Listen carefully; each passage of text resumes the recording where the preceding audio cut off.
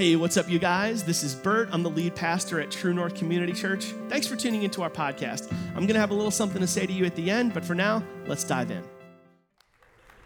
Part 3 in a message series called You'll Be Glad You Did, Timeless Advice for Troubled Times. And what we're after today is a biblical concept called wisdom. We're all after wisdom. Wisdom is, here's how we define it. It's a series of insights, a set of insights, informed by the knowledge that life is connected. The different parts of your life are connected to one another. We want to behave and we want to live and we want to think as if what I do in this part of my life isn't going to impact what I do in this area of my life and what I do in this area of my life and what I do in this area of my life. The truth is, it does. What happens over here in Vegas doesn't stay in Vegas. It touches every other part of our life. So when we make decisions moving forward, we want to compartmentalize things and say, I can behave this way, or I can think this way, or do this in this part of my life, and I'll just keep it compartmentalized, and it won't touch any other part of my life. That's unwise. It's not true. It's not how it works. And the same thing is true chronologically. The past touches the future, the past touches the I'm going to say that again. I got this. Thank you. Thank you for the encouragement. Shut up. Okay, so the past touches the present, and the present touches the future. The decisions you made in the past are creating the reality you currently experience. And the decisions you're making now are creating the reality that you are headed towards. Life is connected. And as we look into wisdom, a series of insights informed by the knowledge that life is connected, the thing we're after today, the one-word summation of what we're after today, is the word forgive. Forgive. Now, when I say the word forgive, a couple of you out there get a stiff neck. Don't want to hear it, not too sure. I'm like, maybe this isn't the sermon for me. Maybe I came on a bad Sunday. And there's something in you rising up now that is saying, I know, I get it. Thank you very much. I've heard this before. We talk about this a lot because the scriptures talk about it a lot. In fact, I made you guys a promise in week 1. I told you, even if you're not a believer, this stuff is going to make sense to you. Even if you would not self-identify as a Christian, even if you're here and you're like, I wouldn't self-identify as a Christ follower. I'm agnostic. Whatever you might be this morning, wherever you are, this stuff is going to work for you. Whether you don't have to be a Christian for it to make sense and for you to apply it to your life. And that, after all, is what we're after. Not just wisdom, applied wisdom. It's not just I know, but are you doing anything with what you know? Now, forgiveness is not something that comes easy to us. It's always a struggle. But forgiveness is something dealt with in every major religious text in history. We find words about forgiveness across all religions. In every religious text we have through history, the topic of forgiveness is discussed, and its importance is highlighted.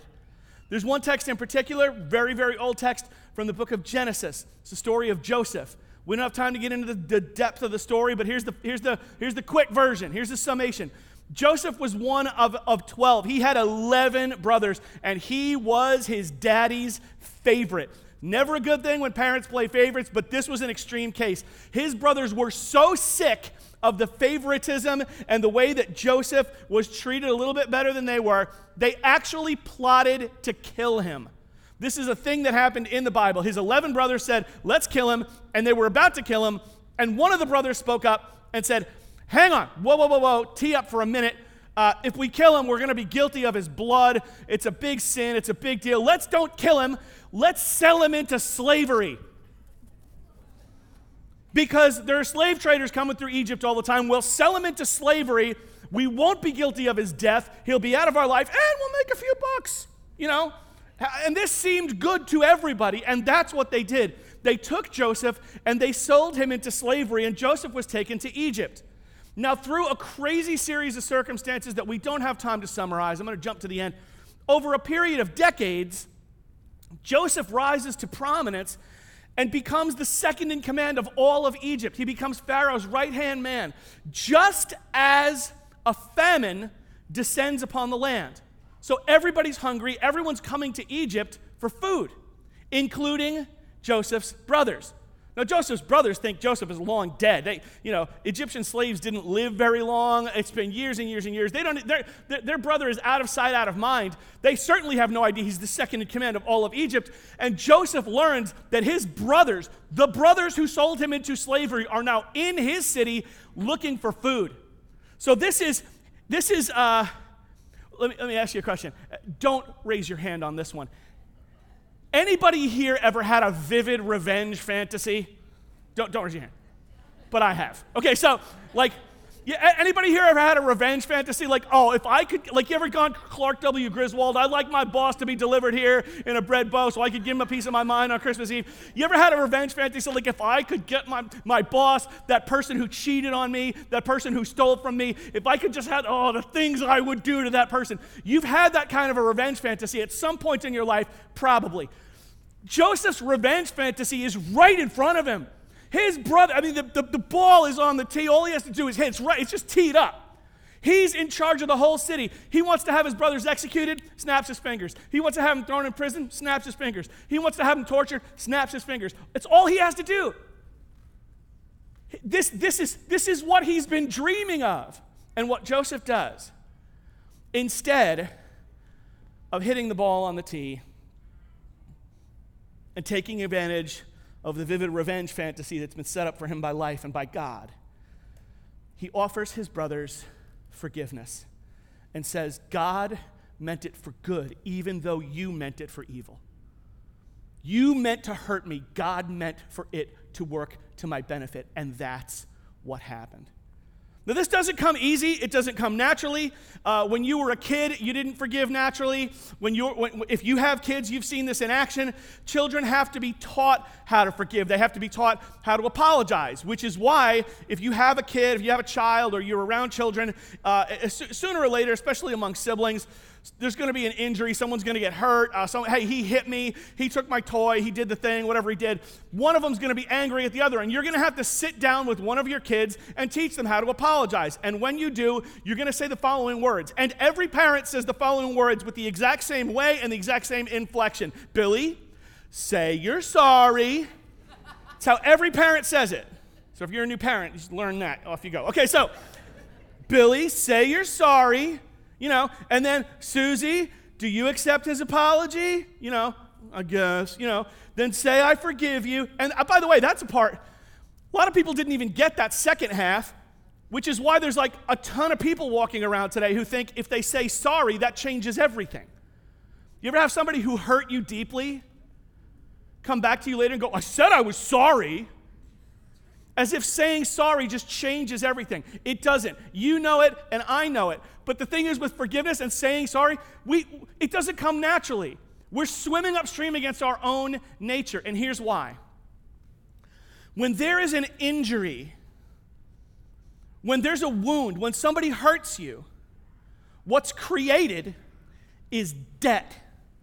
What's created is debt. Just like financial debt. When somebody owes you money, you know it. When somebody's hurt you or injured you, there's debt involved, which is why we say, you owe me an apology. O-W-E, that's debt, that's finance language. You owe me an apology. And if I don't get what I deserve, I'm going to pay you back. That's finance language. That's a language we use when we talk about dollars.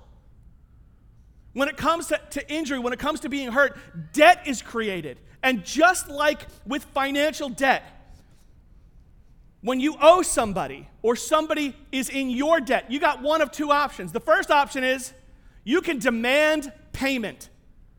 And that's often what we do. We demand payment. We take the moral high ground and we make sure that person pays us back. Some of you have been in this situation before, right? Hopefully nobody's in it right now, but perhaps you are in a situation or you've known somebody who's had the following set of circumstances occur in your or their life. You get a great new job, great new paycheck, making some money. Things are good. Go out and get yourself a nice new car to go with that nice new job because your monthly paycheck can cover the monthly nut on the car. So far, so good, and all is well. But if you happen to lose that nice new job, that doesn't mean you lose the debt that you owe. Follow? So now, maybe you find yourself, you don't have the job, you don't have the paycheck, but you still got the monthly nut on that beautiful car you bought. You still have to make the payments, but you can't make the payments because the job isn't there anymore. So now you're behind on your payments. You get behind. You're a little bit more behind and a little bit more behind and a little bit more behind each month. Anybody besides me starting to get a little stressed out? And pretty soon your phone's ringing with numbers you don't recognize, and you're ducking calls, and you answer once by accident, and it says, hey, I'm a debt collector. I'm here to collect the debt because you owe. You got to pay us back. You owe money. There's payment due, and we want what's ours. Whether it's $50 or $500 or $5,000, it doesn't matter. Those debt collectors want their money, and pretty soon now, if you go down the road, you're parking your car at your friend's house because you don't want the repo man to come get it, right? That's what happens because somebody on the other end of this is demanding payment, and that's what happens with us. We demand payment. We're after it. We want more and more and more moral high ground. And that's what happens when we demand payment. The trouble is, that person can never pay you back. That person is never going to be able to make it up to you. That injury that was created when that person hurt you, that's done. It's over. So what happens is, as you and I demand payment, we take the moral high ground. And our attitude is, I have leverage on you now. And I'm a little bit better than you now, and you're kind of a piece of garbage for what you did to me, and I'm going to maintain that moral high ground. I'm going to maintain that leverage. And I'm going to keep it and nurse it and hold on to it until I feel like you've suffered enough for what you did. That is happening in a group this size. That's happening in the room now. We've got people in this room now that are struggling with this. The first thing that can happen when there's debt is you demand payment. The second thing you can do when there's debt is cancel the debt and forgive the debt and say, you don't owe me anymore. You don't have to owe me anymore. And that's what God is calling us to do. To cancel the debt. To say, I'm going to let go. I'm going to relinquish the moral high ground. I'm going to step down off the elevated position that I've put myself in. I'm going to stop thinking of you as a piece of garbage for what you did to me.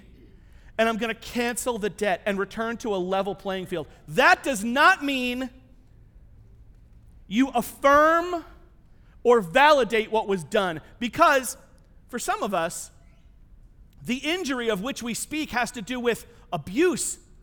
For some of us, the injury, the wound that we're carrying is because we were abused or betrayed or something horrible happened. Forgiveness, offering forgiveness, canceling the debt does not mean you validate what was done to you. This is not saying, oh, it's totally fine that you did that. It's just you saying, I'm canceling the debt. You don't have to make any effort to pay me back anymore. This is the thing about canceling the debt. It doesn't even matter if they've apologized. You can do this whether they've apologized or not. Now that is difficult. Anybody else find that really difficult? Now you can raise your hand. Anybody else find that really? Yeah, this is hard. You have to swim upstream against this. It's not in my nature to do that. I still think that person is a piece of garbage for what they did. I still think that person deserves punishment. I still think I have the moral high. That's all the stuff that comes naturally to me and probably to you. This is difficult stuff to forgive that debt. But if you do, you'll be glad you did. Here's why. These are some verses from the Gospel of Matthew, chapter 6, beginning at verse 9.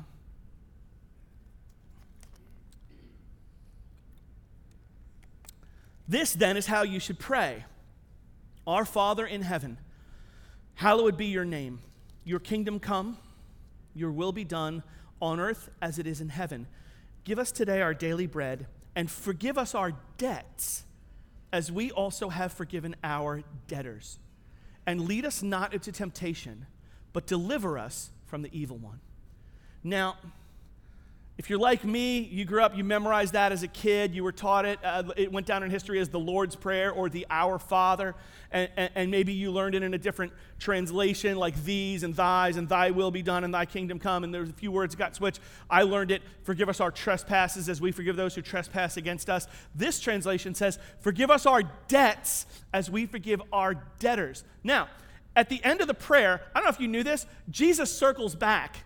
At the conclusion of the prayer, we say amen. That's as much as we memorized. But right after the part ends that everybody memorized, Jesus circles back and goes, hey, guys, just one more thing, by the way. There's one part of this equation that is really, really important. And here it is. The very next verses, the very next words that Jesus speaks.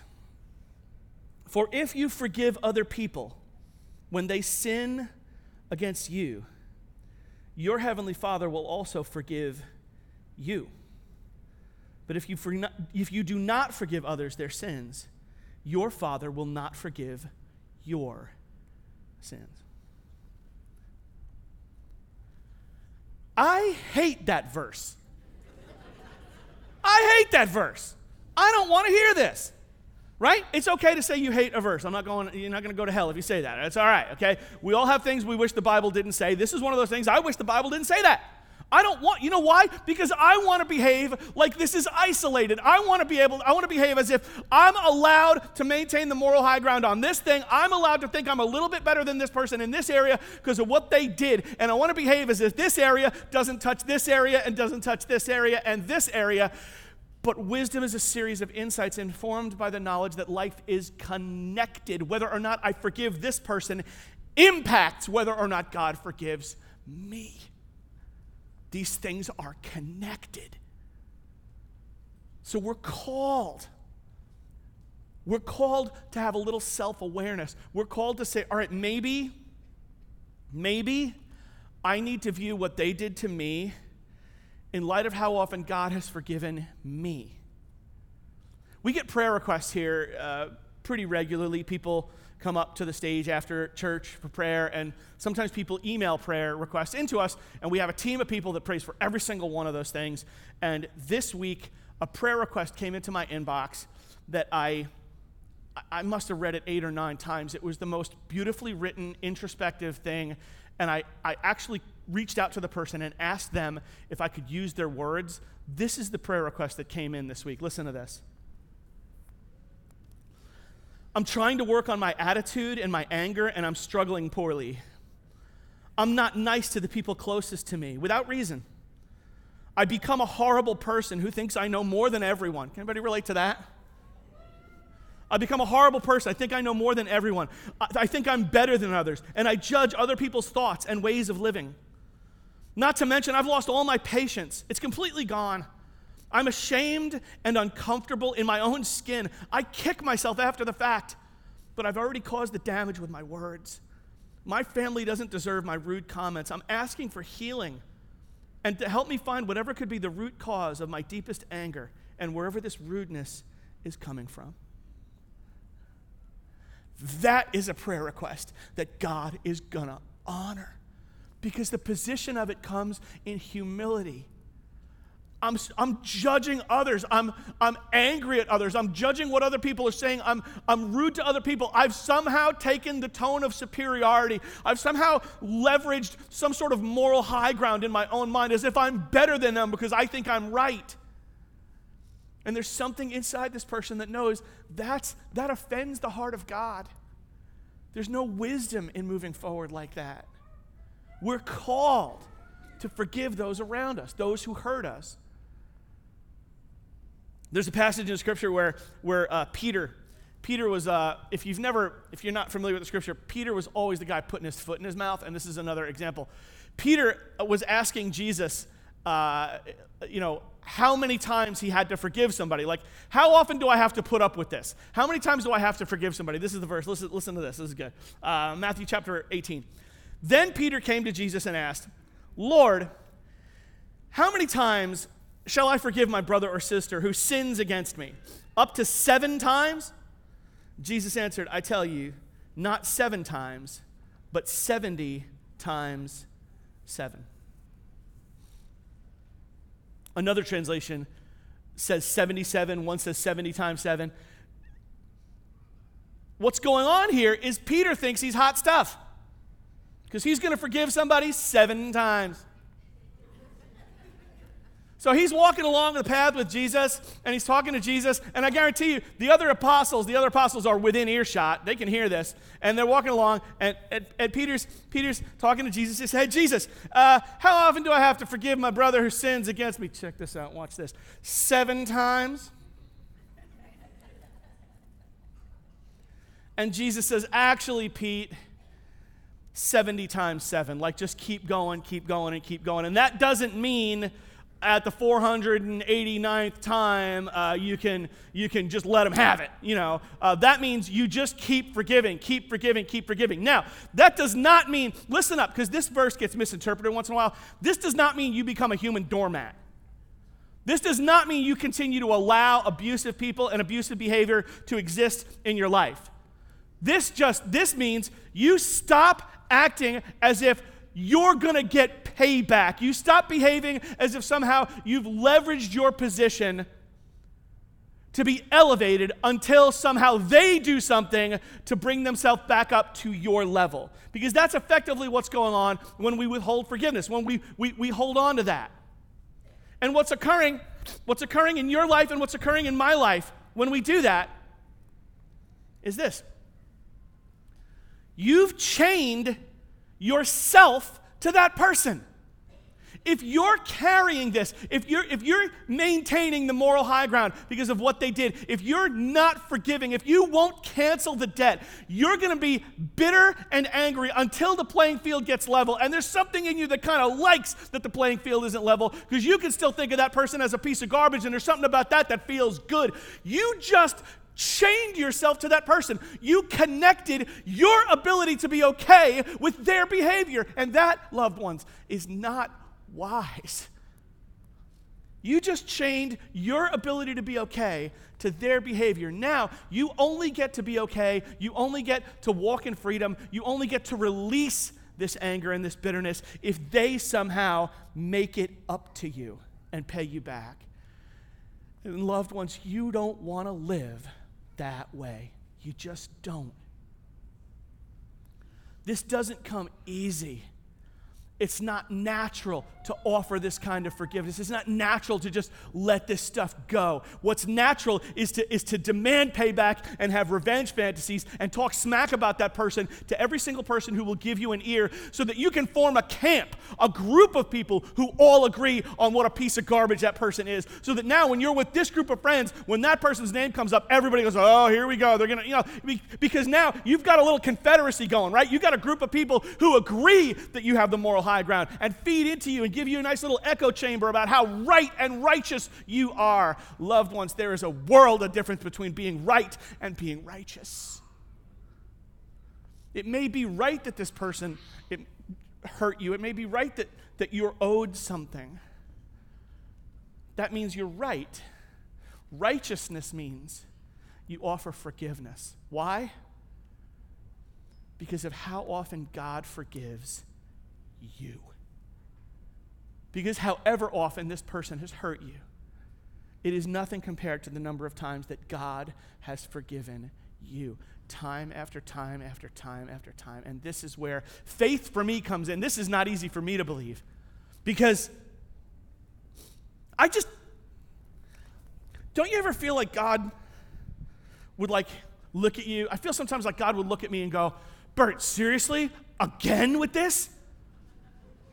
Honestly, how many times are you going to make the same mistake? How many times am I going to have to forgive you for this? We're done here.